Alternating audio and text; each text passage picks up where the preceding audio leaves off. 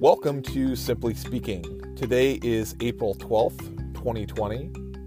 And today's episode, we brought our first guest on. His name is James, and he works in the field of higher education. Today's conversation, we get into a few things. One of them being James's background and how he arrived at where he is. He has certainly what many would consider a non-traditional background when it comes to higher ed and just his career in general.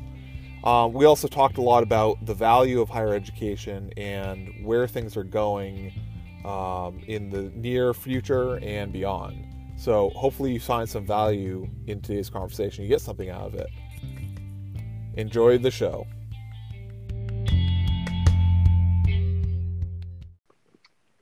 Hello and welcome to another episode of Simply Speaking, the podcast about nothing, so far anyways. But today we actually have a special guest in studio. We're going to be talking about higher education. So our guest today is our good buddy James. So James, why don't you introduce yourself to our throngs of listeners? Yeah, John, appreciate that. So yes, I am James and currently am in higher education. I'll give you a little bit about my background.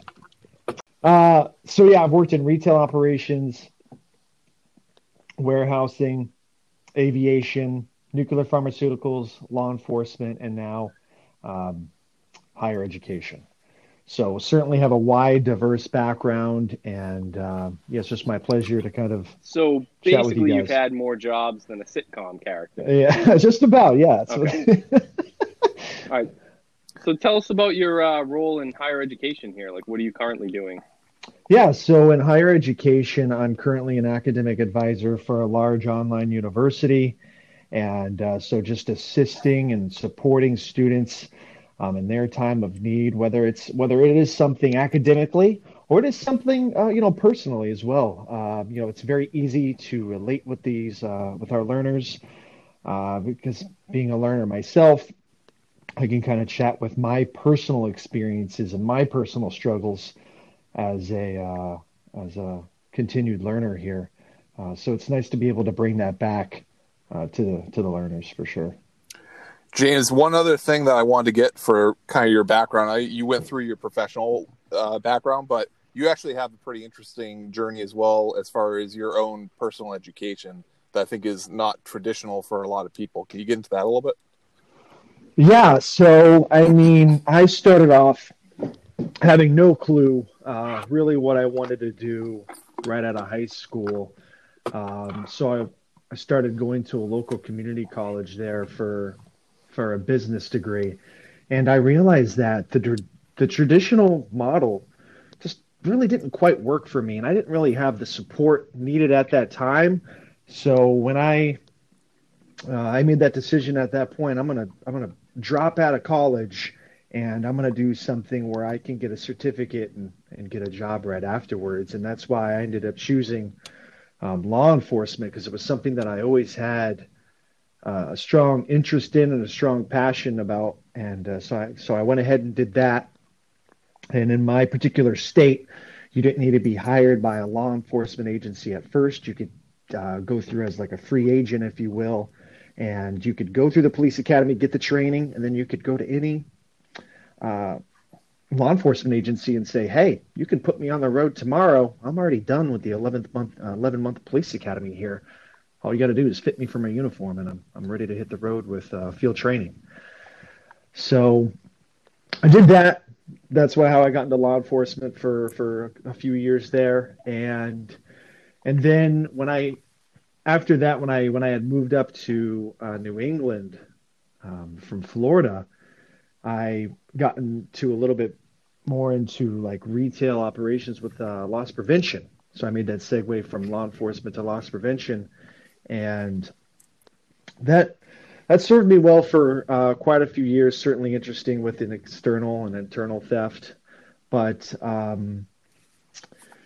knew that I needed to move on from that point and got into aviation a little bit, and then I got into warehouse operations after that. So once I was into warehouse operations, again, just kind of jumping from, job to job, like in career, like to really what it makes me, passionate about things in life, that I was going through things, and it wasn't until like I was sitting at my desk and I was like, you know what, I really, I know that I need more. Society tells me that I need to do more because, when I was like looking at other jobs and looking at the career market and whatnot, that, these positions say completed bachelors, completed bachelors, completed bachelors. So I knew that in order for me to kind of future proof myself so I can have this flexibility of going into any career that I kind of wanted towards for the future and getting like a higher level position, I'm going to be able to, um, go through and get this. And honestly, it's a passion of mine. I'm a first generation college student as well. So like my parents, they didn't go to college. They didn't support college or anything like that. So in the back of my mind, I knew that it was something that I wanted to complete. So that's why I signed up, and I don't certainly don't have any regrets looking back at it. Certainly, it was something that was truly an intrinsic reward for myself, that intrinsic motivator. So we'll pause Very good. there so Yeah. Conrad can look up the word intrinsic. Yeah, I having not finished a 4-year program myself, I don't know what that word means. So, but I do know how to Google things. So, Well, that's half the battle. yes, So yeah. yes. So that's actually a really cool background you have. I think not necessarily traditional in the sense that I think a lot of people who end up going and getting a bachelor's degree, at least the traditional model in 2020 and in the last couple decades has been you get out of high school, you immediately go to a 4-year college program, and then you get out of that and presumably you try to get into the workforce at least, right? So you kind of flipped the script on that, where you were out working in the field in actually a number of different fields, which I think it sounds like probably gave you some perspective to make that decision later in life. And without giving too much away, you're in your mid-30s right now, so I mean another 17 years past when most people are starting college. Now you have your bachelor's degree and you're working on a master's. So, what do you think, if for someone who might be considering, so a recent high school graduate or someone who's 17 years old about to graduate high school, what advice might you have for someone now in 2020, especially knowing what you do about the education field? What would you recommend they do? I'd say if you're going now these days, if you want to really maximize your return on investment, because it's really hard to put a number on that because everyone's kind of journey is different. But if you're really going to maximize that, and I see it more and more these days, that these students that are graduating from high school, they're going in, they're getting their bachelor's degrees, they're getting very high level jobs when they're 20, when they're 21. And like someone like myself, I took an approach where I'm going to be a hard worker. That was instilled in by my parents. Again, not having that college background where it's like, James, just work hard and you will get to where you need to be. So you'll have to like gruel through it instead of like, you have a 21-year-old coming in with a bachelor's degree, they immediately become an executive because they have that education piece that's being fulfilled, that minimum requirement, versus where for myself, it's like, well, you have the experience versus that education. But I think when you, like for someone my age, when you compare it, when you have both, that's when you can accelerate even past someone that's kind of had just the degree, but not the experience. So I think it's huge. If you don't have the experience, yeah, absolutely get that degree, because that's going to open up a lot more doors for you than just grueling through the career field. I think it's almost a little bit of both though, right? Because you can be, you need that hard work piece too. Like I don't know a lot of 21-year-old executives with degrees that like don't have that hard work piece too. I think for me, I'm in the same boat as Conrad. I don't have a traditional 4-year degree. You are, fortunate enough that you went through that program. Both Conrad and I have talked about switching up our degrees, but let me ask you this, just about degrees in general. Like, do you feel that all degrees are equal, or like, are there some that are just either completely useless or more useless than others? I think that's a big problem in the education system today, is that people will go out and get a 4-year degree in music theory and then can't figure out why they can't get a job in the business world. Yeah, no, I think that's a really good point, John. And when I talk to learners about like where they want to go in the future and what degree program that they're in, if like a bachelor's in history doesn't make any sense because they, let's just say they want to, they want to be in marketing. Obviously, that doesn't make any sense. But the biggest thing I can say to that is, if you want to future-proof yourself, I'm a huge fan of business degrees. It gives you that flexibility to go in any industry. If you could back it up with experience, that's even better. But I feel like that opens more doors because business is the blanketed umbrella of everything that we do. Even if you want to be a chef, you're not classically trained or anything like that, but you're probably going to own a restaurant at some point in time. You want to have that business experience to kind of back that up. And again, I just think it's so flexible. So that's why myself, I have my bachelor's in business and now my, 4 classes away from my master's in business here. So just a huge fan of it for sure. Yeah. Just want to say, like, you have a lot of exciting things going on in your life. You got, you're almost done with your master's degree. You transitioned career fields. You just had a baby. Like, your life is definitely moving forward. That's for sure. And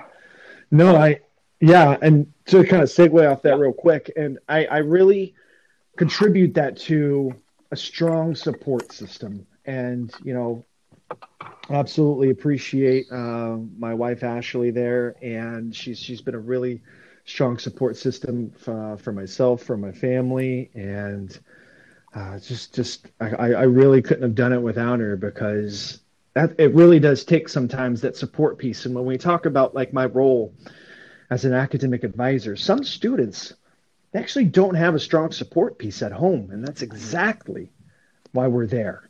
Again, to talk about something academically, to talk about something, personally that's going on in their life and to be that support system where they may not have it. And that's actually kind of the big key puzzle piece there, kind of the secret sauce, if you will, that we have other institutions trying to come into ours and trying to learn more about that customer service experience. Yeah, so definitely. So I guess for you, it's almost twofold, right?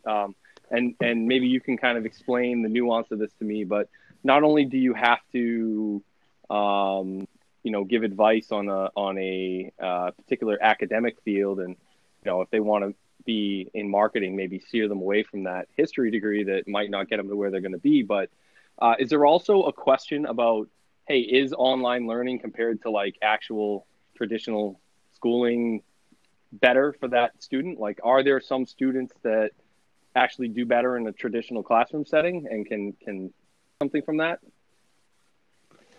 Yeah, I always contemplate this question myself. So really awesome question. So I mean, it really depends on the individual, of course. So when we think about a traditional brick and mortar experience to an online experience, we know those are two completely different worlds. You have a specific time that you're supposed to be there. It's very rigid. It's completely instructor led. They are going to be facilitating that classroom. So there's less kind of freedom there. So now if you think about like versus the online counterpoint, this is an asynchronous platform, way less rigid. The instructors almost turn into kind of just moderators, if you will, to where, it's not so much of that classroom instruction, right? The learner almost teaches themselves. They have to read the required material. They're going to write their papers. They're going to do those required projects, and they're going to submit those in. So a lot more discipline from an online learner versus the brick and mortar. But the other thing is the social piece. So we think of, so that's like the academic curriculum piece, but what about that social piece, which I think is really, really important. If you're, if you want to have those social connections, you can get those obviously on the brick and mortar side, but on the online side, it's a little tough. Now we have systems in place where we make it a little bit easier, where we have our own kind of social media website for our particular institution. You can join clubs. There's all sorts of clubs.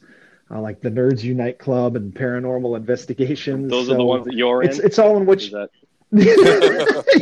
yeah, pretty much.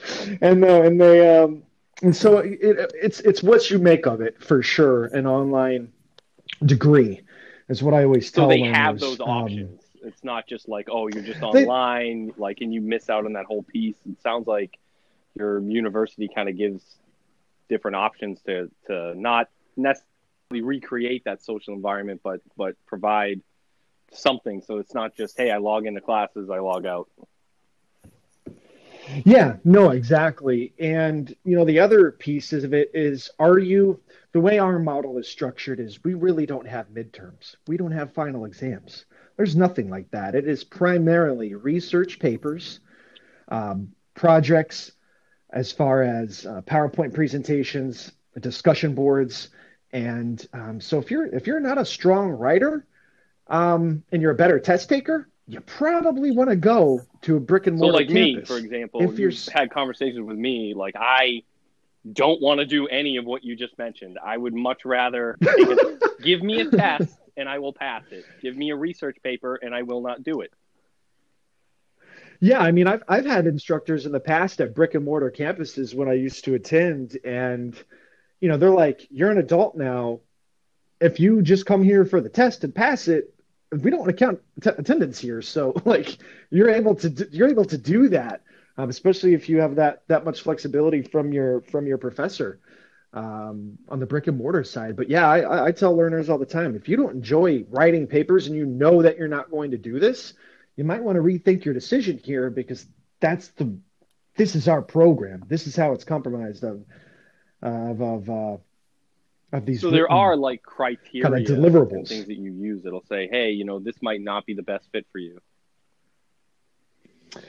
Yeah, and this is already after they're completely through the admissions process. They're with their academic advisor, myself, and I say, hey, this is really something that you got to rethink for yourself and kind of make an adult decision, because it doesn't get any easier. We're in a basic level 100 course versus an advanced 400 or 500 level course. And if it's kind of hard to grasp right now, we go through we'll point them in the resources, we'll give them that support. And if they're not grasping this and they're not doing well, it's really something they have to consider for themselves. And some students choose no longer to attend, and that's okay. I want them to make the decision that's best for them. If it means going to a brick and mortar school that's not our institution, then that's what they should do. Because I'm not in the business of selling anything. I'm not a used car salesman. I want them to make the best decision for themselves. But does your university make it easy? Let's say somebody gets all through the process to you, and then you're explaining that to them one last time, and they're like, oh man, maybe I do want to take real traditional brick and mortar classes.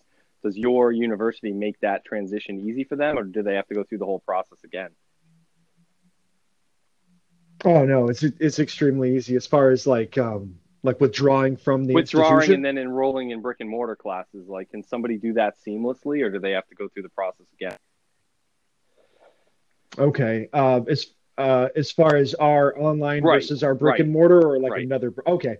Yeah. So the real answer to that is it's not as seamless as we want it to be, but it's getting there. And sometimes there's broken processes and kind of administrative paperwork that kind of gets fumbled because they are two different complete entities. Even just we think about the financial aid aspect. Those are two different things. A financial aid for the FAFSA for online versus on campus, that's two completely different types of federal aid. So there can be some hiccups, but we try to do it as seamlessly as we possibly can. James, So I want to follow up. So you have obviously between both as a student and now as a provider or working in the provision field of higher education, quite a few years now. So what have you seen change over the course of that time? And one of the reasons I ask this is, I think we're all aware of what University of Phoenix was, and I think they've kind of gone by the wayside, right? So in the meantime, I see commercials all the time, and I've become aware myself through participating in these, some different options for online education. Like what education or what changes in that field have you seen, and where do you see things going in the future? yeah, so from when I started there to where we are now in academia, especially for, we're thinking of online, we think of the end user, because this is a technology piece here. So we think of that end user, which is the learner. And so we've upgraded our systems to be a lot more technologically advanced and updated. So we used to have our previous kind of learning environment there, which was Blackboard. I don't know if either of you are familiar with that system, but it was very archaic. To the end user, it was very, very confusing, and the learner there was too many clicks to go to places. And obviously, if you're doing something online, you want this to be as easy as it possibly can be, because they want to focus on their studies, not how to navigate on the computer, right? So we kind of invested the funds back into the learners there, being kind of the institution that we are. And so we elevated that to Brightspace. So Brightspace is a lot more user-friendly, completely updated. Just the whole format and layout is really just beautiful when compared to Blackboard. It's a lot less clicks to things, and it's kind of laid out like a chapter book. So it's just really, really nice. And kind of some other things where we're thinking about, like where we want to go into the future. I think we want to make things a lot more accessible, a lot more flexible, especially to our online learners, because that's what online learning is about: flexibility. You have these working adults, they have families, children, demanding jobs, and they want to have this flexibility. So I know we're testing out the ability of, instead of like emailing your academic advisor, you're going to be able to text message your academic advisor. You don't even have to get logged into the computer. You're like, hey, I'm having trouble on this. Can I get some help? And so I think that's definitely towards the near future. Some other things to think about, just kind of changing as we, get to the one thing I can appreciate about my institution is that we're constantly evolving. It's not this stagnant. We're not just staying in one place. We think about like where the future is and adding new programs. And as like artificial intelligence kind of builds more up, and we think about like quantum technology that's on the brink. We're going to be adopting, some of these programs. I would most likely say definitely on the brick and mortar side, as well as the online counter piece as well. And I truly don't believe, like, despite where the world is with the pandemic, I don't think brick and mortar is dead, because I know right now no institution is allowed to be brick and mortar, right? Right. So I don't think it's dead because of the pandemic. I just think we're like most of our lives, everything's in a standstill, but I think everything will get to be back on track, and we will push forward and thrive. Are you seeing a lot more competitors in the space that your company or your employer is in right now? Are you seeing a lot more competitors out there? Well, I think everyone's our competitor now with everybody being online. But again, we're welcome to that, because competition is healthy. It makes our organization thrive and to be better. I think that's healthy in any industry. We're talking about automotive, whatever the case may be. And again, we invite other institutions to come in. We'll actually teach you our secret sauce because when we teach it to you, we're already developing something. We're already 5 steps ahead and developing something better. Um, so, I don't think we're going to give them our entire strategic plan while they're in there, but we're gonna let them know like what sets us apart. The other institutions are there to learn, so they'll take a tour of our online facilities. They'll take a tour of our brick and mortar campuses. So, I think we embrace and invite that competition for sure. Gotcha. Well, that makes a ton of sense. So listen, I think this is a probably good point to take a quick break. When we come back, I think we have a lot more questions, and we want to kind of delve into the world of, or the debate rather, of higher education in general and kind of what the value is at this point in time. So we'll take a quick break, and we'll be right back.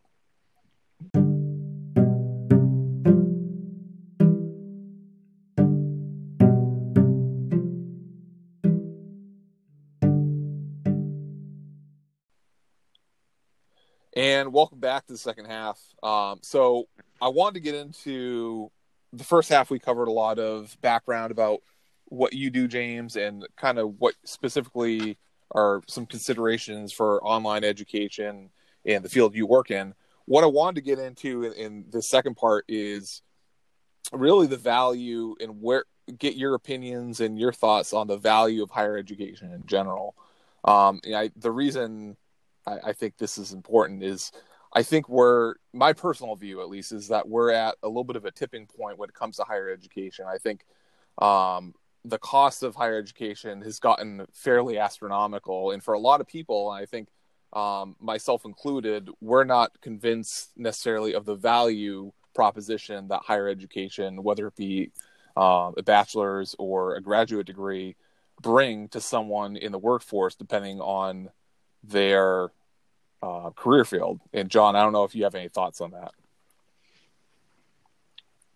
No, I don't. Thank you for throwing that on me. So James, I guess what do you see as the value of higher education now versus maybe 20 years ago or 10 years ago even? Yeah, I mean, I think that there was certainly more of a need for it, 10, 15 years ago for sure. We were begging individuals to go to at kind of institutions to higher ed, and kind of case in point to this, for personal experiences, kind of like my family, is that in my family, my sister is a nurse, and I remember when she went back to school, actually when she went to school to become a nurse, it was all of these sign-on bonuses. It was like $10,000 to become a nurse, and to do this and to go through schooling for this, and we were kind of begging for this. Now it's not as important. I mean, yes, we've made the standards a lot more rigorous as far as like, you're not going to just be a nurse with an associate's degree. That's going to be very difficult. You're going to have to get that BSN. So we have increased it in that way. But as far as like getting into kind of the jobs, it just depends on which career field you're in, because I always say it's a ticket to entry. You kind of need it, as far as like you go on to these Indeeds and to all these other kind of job apps where they kind of help you find a job, and minimum requirement, bachelor's degree. I feel like it's almost so difficult you can't even get a job at the mall without having a bachelor's degree. It almost seems. So I think it's just depending on, what career you're actually going for. And have you already been in that career? Do you have experience in that already? Or is it something that you're trying to break into? So I guess for me personally, and I think John probably has a similar experience, although I'll let him speak for himself on that.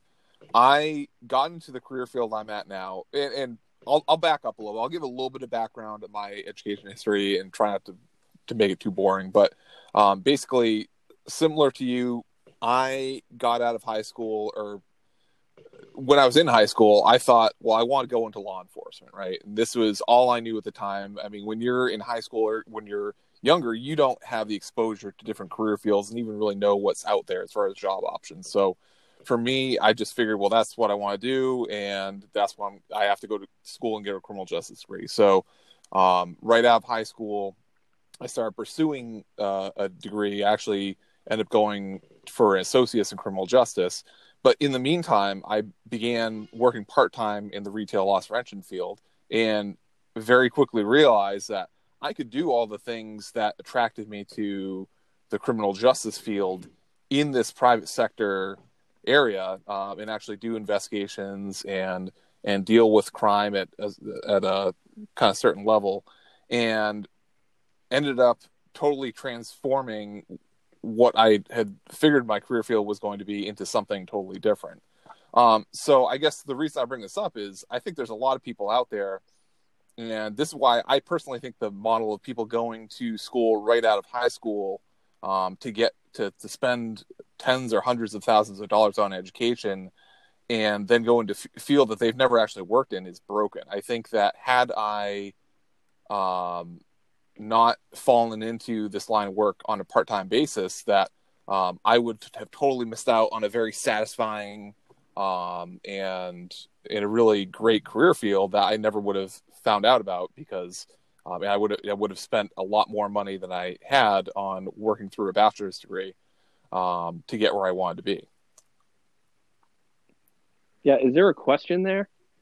No, I guess not. So the question, sorry about that. So the question being, I mean, so I think I asked earlier, but for someone coming out of high school now with no experience in life or really knowing what's out there, like, is there a way that you're aware of for someone to actually get that sort of experience aside from just jumping into a career field on a low level? Yeah, I mean, I think the best way to answer that is kind of what I previously stated with it. If they don't have that prior experience, I always say future-proof yourself and go for some type of business degree. If you don't want to start with a bachelor's, that's okay. Even in my educational journey, I think what I skipped around about was I started with an associate's in business. And then I moved to a bachelor's, then to a master's. So you don't have to go straight for a bachelor's. Get yourself kind of a diploma in hand and get yourself an associate's, and then you can transfer that into a bachelor's. Most schools will let you transfer up to 90 credits into a 120 credit bachelor's degree program. So again, you're just about done there. And I think if you future-proof yourself, you're giving yourself options, because I don't think everyone wants to do, kind of like what I did, where you kind of gruel through things, and you're a hard worker and you show that to employers, and you're like, okay, you'll become a leader and whatnot, versus like, they have a bachelor's degree, they're 19 years old, and then they make them a leader. Is that necessarily the right thing to do? That's a tough call. That's up to the hiring manager, because they have to know that. But I've seen that in my kind of even just in retail. 4-year degree required. They hired them with a 4-year degree. So with zero experience, it may or may not be the best thing to do. But at least these kind of individuals were future-proof themselves, and I think the return on investment will be more, because they're going to be able to get higher level jobs quicker than someone that will. That's kind of going through this like grueling kind of ladder system and just kind of climbing the ladder at their particular career field or at their organization. Because I feel like a lot of hard work goes unnoticed if they don't have that ticket to entry, that degree, right? Whether it's an associate's, it's a bachelor's degree or whatnot. I want to come back to that point, but John, did you have anything to add here? No, my whole problem with college in general coming out is at 18 years old, I did not know what the hell I wanted to do, right?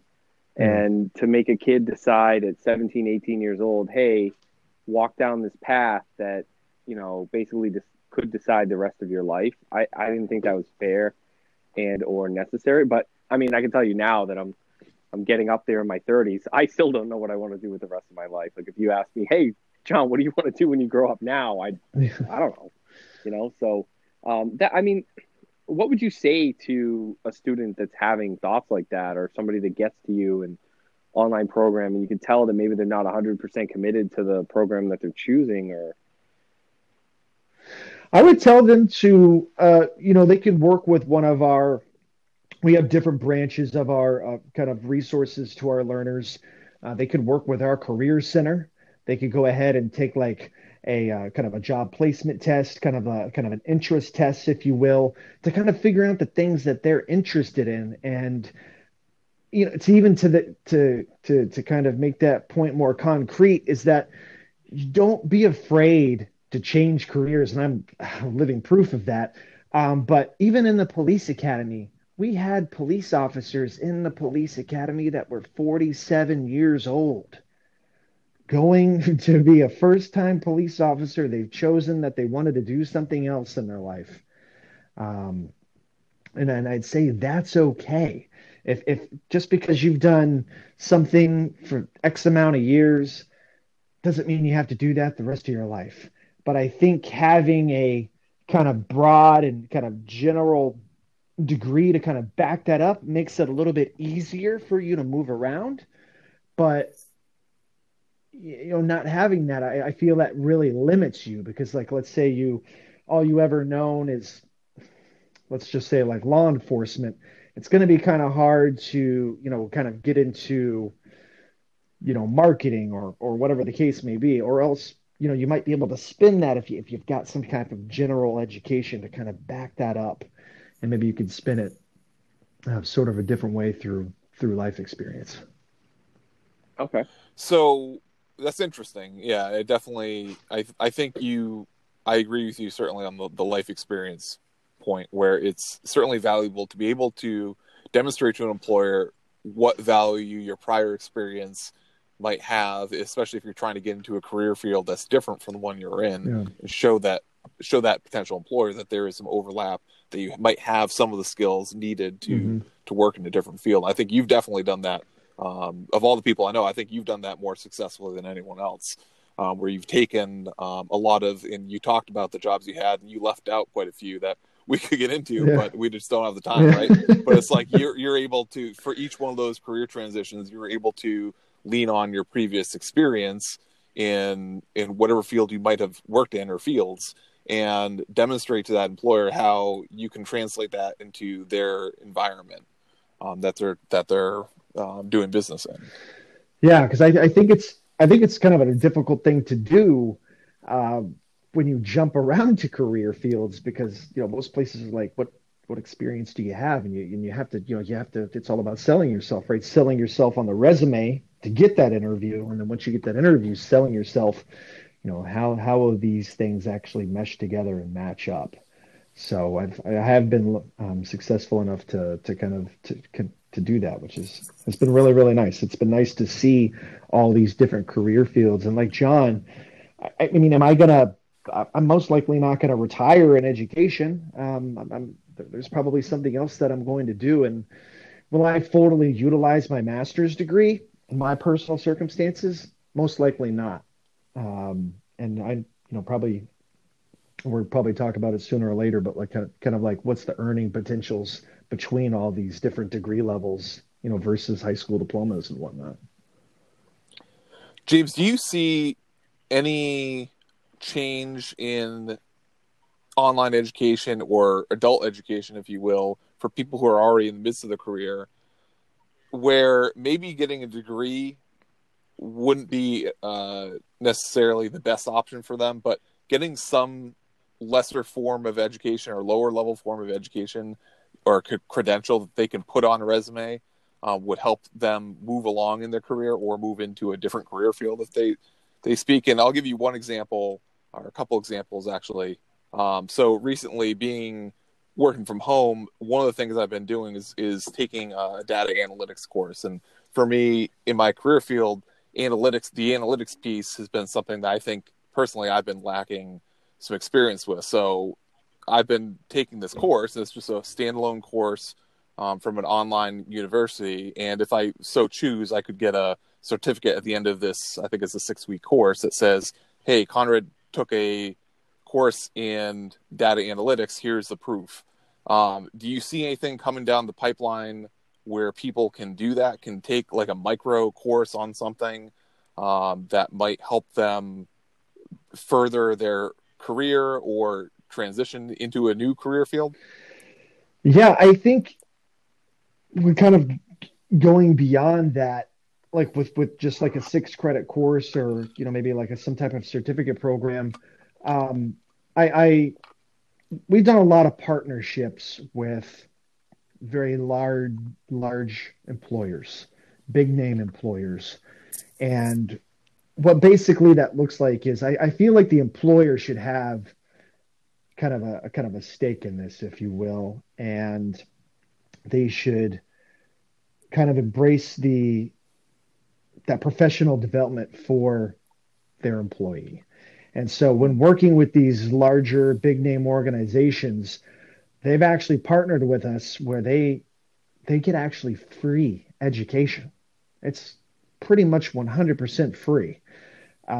So they're able to get a handful of degrees. It's usually like a business degree, some type of analytics degree, computer kind of technology, information technology degree, accounting degree, something business related there. And so they can pick from these degrees, and they're able to get that, whether it's an associate's, whether it's a bachelor's. We haven't made the partnership yet for a master's, but I don't think there's that need for a master's. Like, I feel like most everyone needs that bachelor's degree for that ticket to entry, but we haven't made it yet to that master's. You don't really need that master's, because I don't think that return investment's there between a bachelor's to a master's. That's truly kind of a personal kind of goal, especially for myself, bachelor's to a master's. But from a high school diploma to a bachelor's, I think that's a really big deal. So you had kind of talked about that a little bit. Does your university have any guidelines on like what the overall earnings potential or pay scale difference is? Like, where should somebody who goes to your university and gets an associate's degree expect to start, or versus like a high school diploma or a bachelor's versus a high school diploma or a master's? Like, do you have those pay scale guidelines? Yeah, I mean, I won't have the exact pay scale guidelines for our institution, but I can just tell you from the U.S. Bureau of Labor and Statistics there that the earning potential from a high school diploma to kind of a bachelor's degree there is more than like 84%. I mean, it's like it's a huge margin. And again, that's on average. There's so many different things to factor in. So there's like a lot of things to consider there. And then if you think of an associate's degree from a bachelor's, you're thinking of 31%. And that's, I mean, really, it's a bachelor's degree, from what they're telling me on this Labor and Statistics website, is, it's over 2.8 million over a lifetime. So if this is something that you were able to achieve when you were 2021, you could possibly see that 2.8. Oh, wow. Something that I know the statistics that you're citing there is something I don't think this is necessarily a question you can answer, but if you feel like you have an answer, feel free.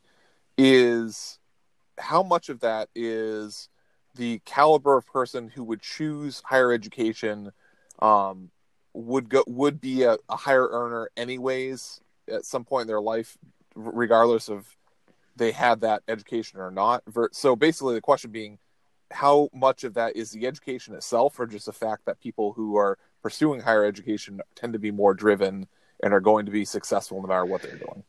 It's a little bit of both, really. But I mean, if you think about, again, we talk about the lifetime earnings here and the average lifetime earnings. So if someone that doesn't come in with any education, they're most likely going to take the long, hard road climbing that corporate ladder at their particular organization. So they're not going to see that earnings potential that somebody that's coming in at 20 years old and they're already a junior partner at their firm with this bachelor's degree. So they're going to be able to see that. Let's say it took this individual that didn't have the bachelor's degree 10 years to get to $60,000 when this 20-year-old came in with a bachelor's degree at $60,000. So, they may have worked up from the mailroom all the way up to kind of junior partner. They still did it without a degree, which is very admirable because I appreciate hard work. But if you can instantly get that with a degree, and I think that's where the Bureau of Labor Statistics really comes in, and they start calculating that as that 2.8 million with a bachelor's degree versus a high school diploma. I think they're just saying that if you're going to get a high school diploma, be prepared to work very, very hard to get where you want to be. Okay. Mm-hmm. All right. So, one other question that I wanted to ask or get your opinion on is, I know historically, and I mean like 10 years ago, in the job market, where there were a lot of companies that were requiring 4-year degrees for, whatever job they had. And some of them even took it so far as to say that they would not accept an online degree. Do you still see any instances of that, or, what would you say to that? Yeah, I haven't really seen any learners, talk about kind of the problems or issues with that. I mean, I think one of like the biggest questions is like, oh, when you graduate from our institution, is it going to say anything on there about it being this is an online degree or anything like that? Because I think, like you stated, John, there is a stigma there, and I think the University of Phoenix kind of made that happen. Yeah, caused that, definitely. That's what it was aimed at. Like, hey, we don't accept DeVry or Phoenix or any of that crap. Yeah, and I think they lost their credibility. As a matter of fact, I think they lost their accreditation, if you will. But when we think about it, as far as our institution goes, we actually give our learners, whether it's online or brick and mortar, the exact same diploma. Now, some might argue that's a little unfair, but at the same time, you're still learning. There's still requirements. No one's just given a diploma. There's all these deliverables and all these criteria you have to meet.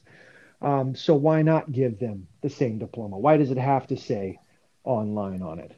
Okay. So yeah, our diplomas are exactly the same. There will be no delineation on any of the paperwork saying that you could have easily have gone to the brick and mortar campus for us, but I especially don't feel like it hinders you in the job market today, because I feel like most learners are online, and I think most employers are just grateful that they can hire individuals with some type of higher education background, and there's still options available, and actually growing, really. Okay. Right. One thing that I think I failed to do as part of this conversation is kind of define what career fields we might be talking about. And I think this might alter the advice that we would give someone, right? So if you're someone who's pursuing a career field in say as a nurse, or in an engineering field, some sort of technical field, or a field that requires a lot of technical expertise, right? Do you think there's a lot more value for someone pursuing that sort of field versus something that's a little bit more open-ended, like business, or being like a business leader, or something in the social fields where there might be less technical knowledge and it's more about your abilities as a person to relate to others? Do you think there's any validity to that? I think there's kind of a big difference there, because if you're going for something technical, let's say like nursing, or like something like law enforcement, these things require certificates. They require licensures, and you kind of have to know like what you want to do, so there's less flexibility in that versus like something that's a business degree. So if you're going to nursing school, you better know that you want to be a nurse, because that's tough work, right? And it's very, very demanding. Just the preliminary testing to become a nurse is extremely demanding.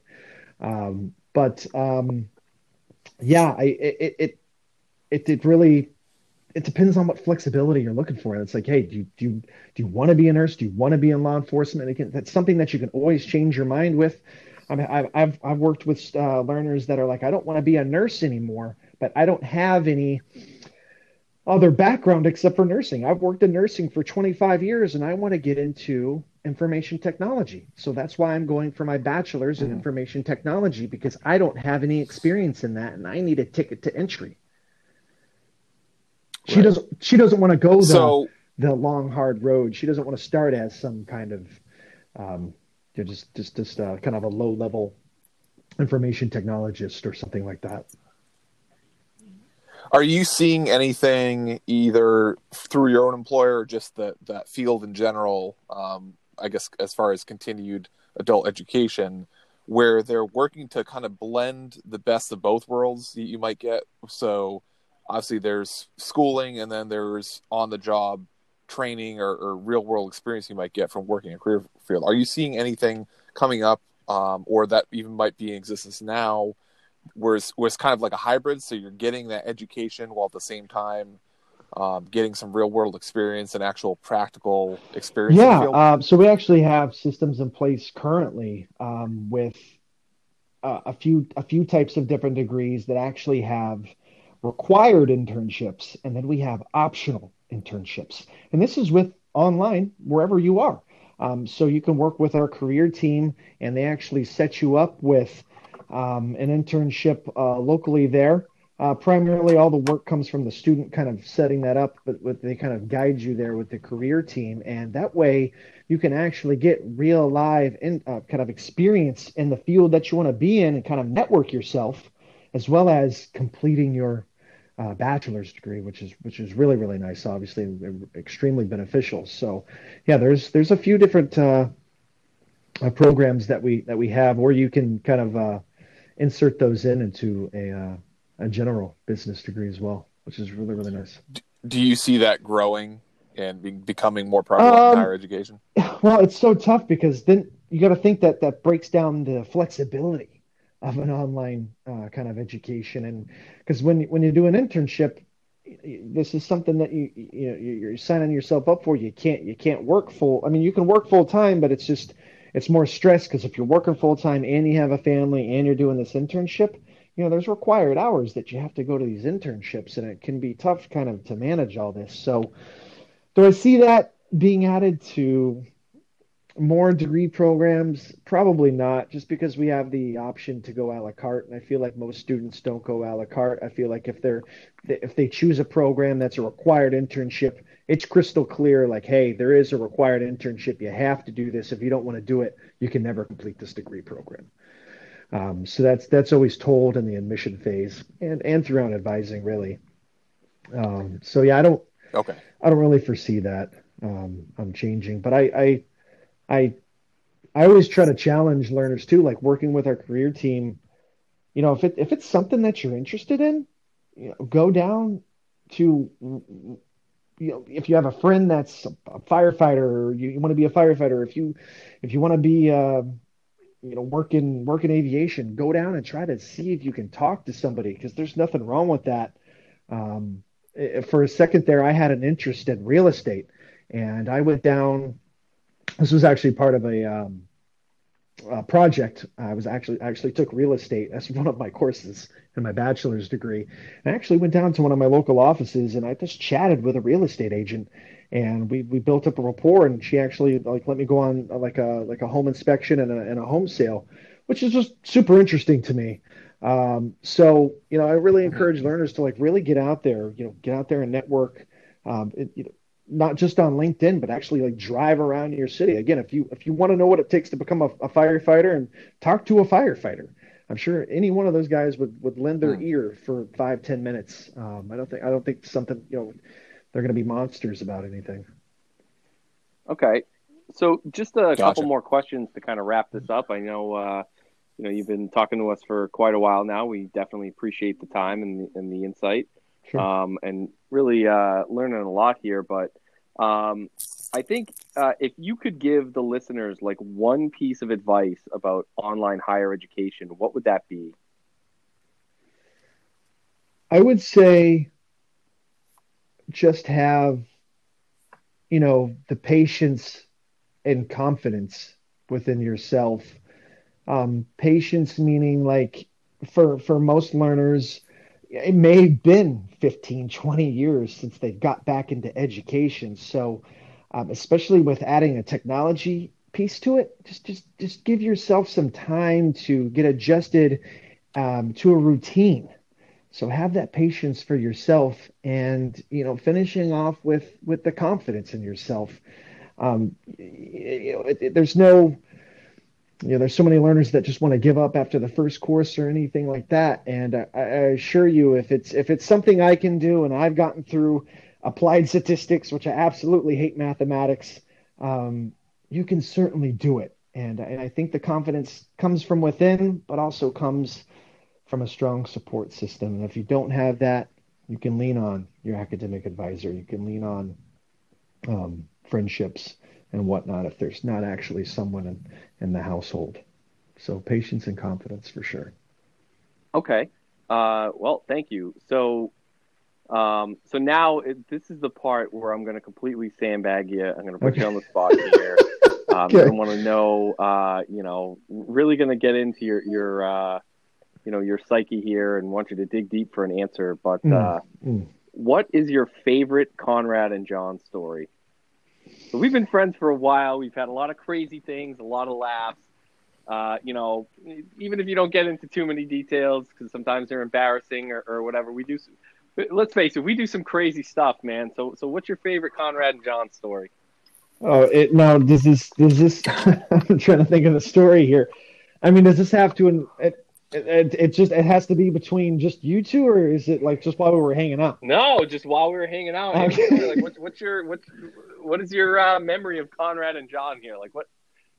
Oh, geez. I mean, there's certainly quite a few. I'm sure there's some that Conrad probably doesn't want to relive. so I'm wondering, but I think a good PG moment was at when we went on the canoe trip there in Maine. I knew you were going to go there. Yeah, and I think that's a good PG one, just because I just think the mix of friends, everyone had a different personality. Those group of friends should have never been mixed together, probably. And gosh, it was just such a good time with battling out, with crashing into the canoes, almost being impaled, myself from a tree, lying in the river, and at the very, very end, Conrad's friends not wanting to get wet the entire trip, and they go to get out of the canoe and they spill out the canoe and they get completely soaked in the river. So I mean, it was just such an awesome time, and I'm glad we met a bunch of individuals on the beach. It was almost like a mini spring break, because there were still individuals on the beach there, even though we went kind of later in the season. But that was such a good time. Yeah, it's funny because I knew, like John, I knew you were going to bring that up too, and that's to segue back into education. I think that's a perfect example of there's only so much you can learn in school versus learning from experience. And man, that was an experience where I learned a lot about blending groups of people. But would I do it again? Yes, so. I would do it over again. Absolutely. You want to blend it again? The thing. Yeah. You didn't even want to go on the canoe trip at first. You were hemming and hawing about it. Yeah, it's true. And then the only one at the end of that who was really pissed off was Conrad. It was Conrad. And that's the best part. Conrad's like, everybody hates each other. Like, I'm over there talking to everybody else, and they're like, no, we just hate one person whose name I'm not going to bring up. But there was one person on that trip that was just obnoxious and whatever. But I think in the future, maybe for an episode we can clean up some of these stories and make sure that they're PG and share the audience, because that trip, man, every year goes by, every spring, and I'm like, man, why aren't we doing that canoe trip again? What the heck? Yeah. Sure.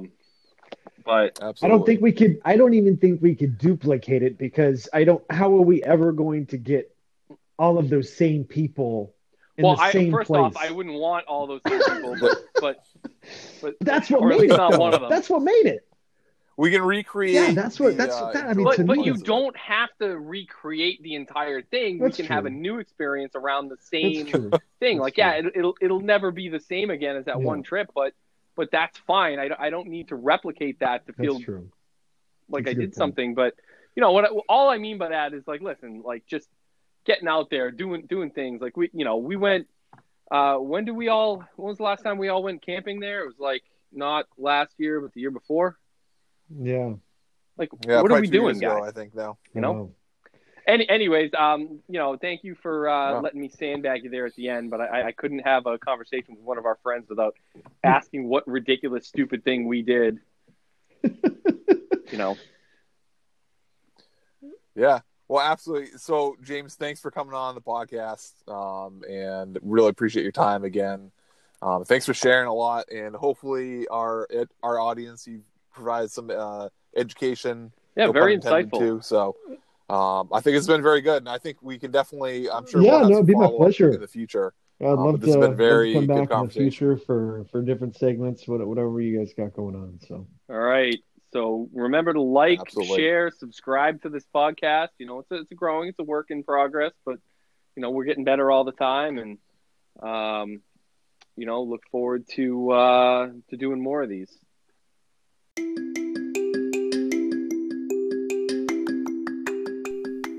Thank you for listening to today's episode. Please subscribe to the podcast on iTunes, Anchor, or your favorite podcast app. You can also get updates on the show at Facebook, YouTube, and Twitter. And we encourage you to reach out to us if you have questions or comments about the show, or if you have ideas for a future subject. We look forward to speaking to you again in the future.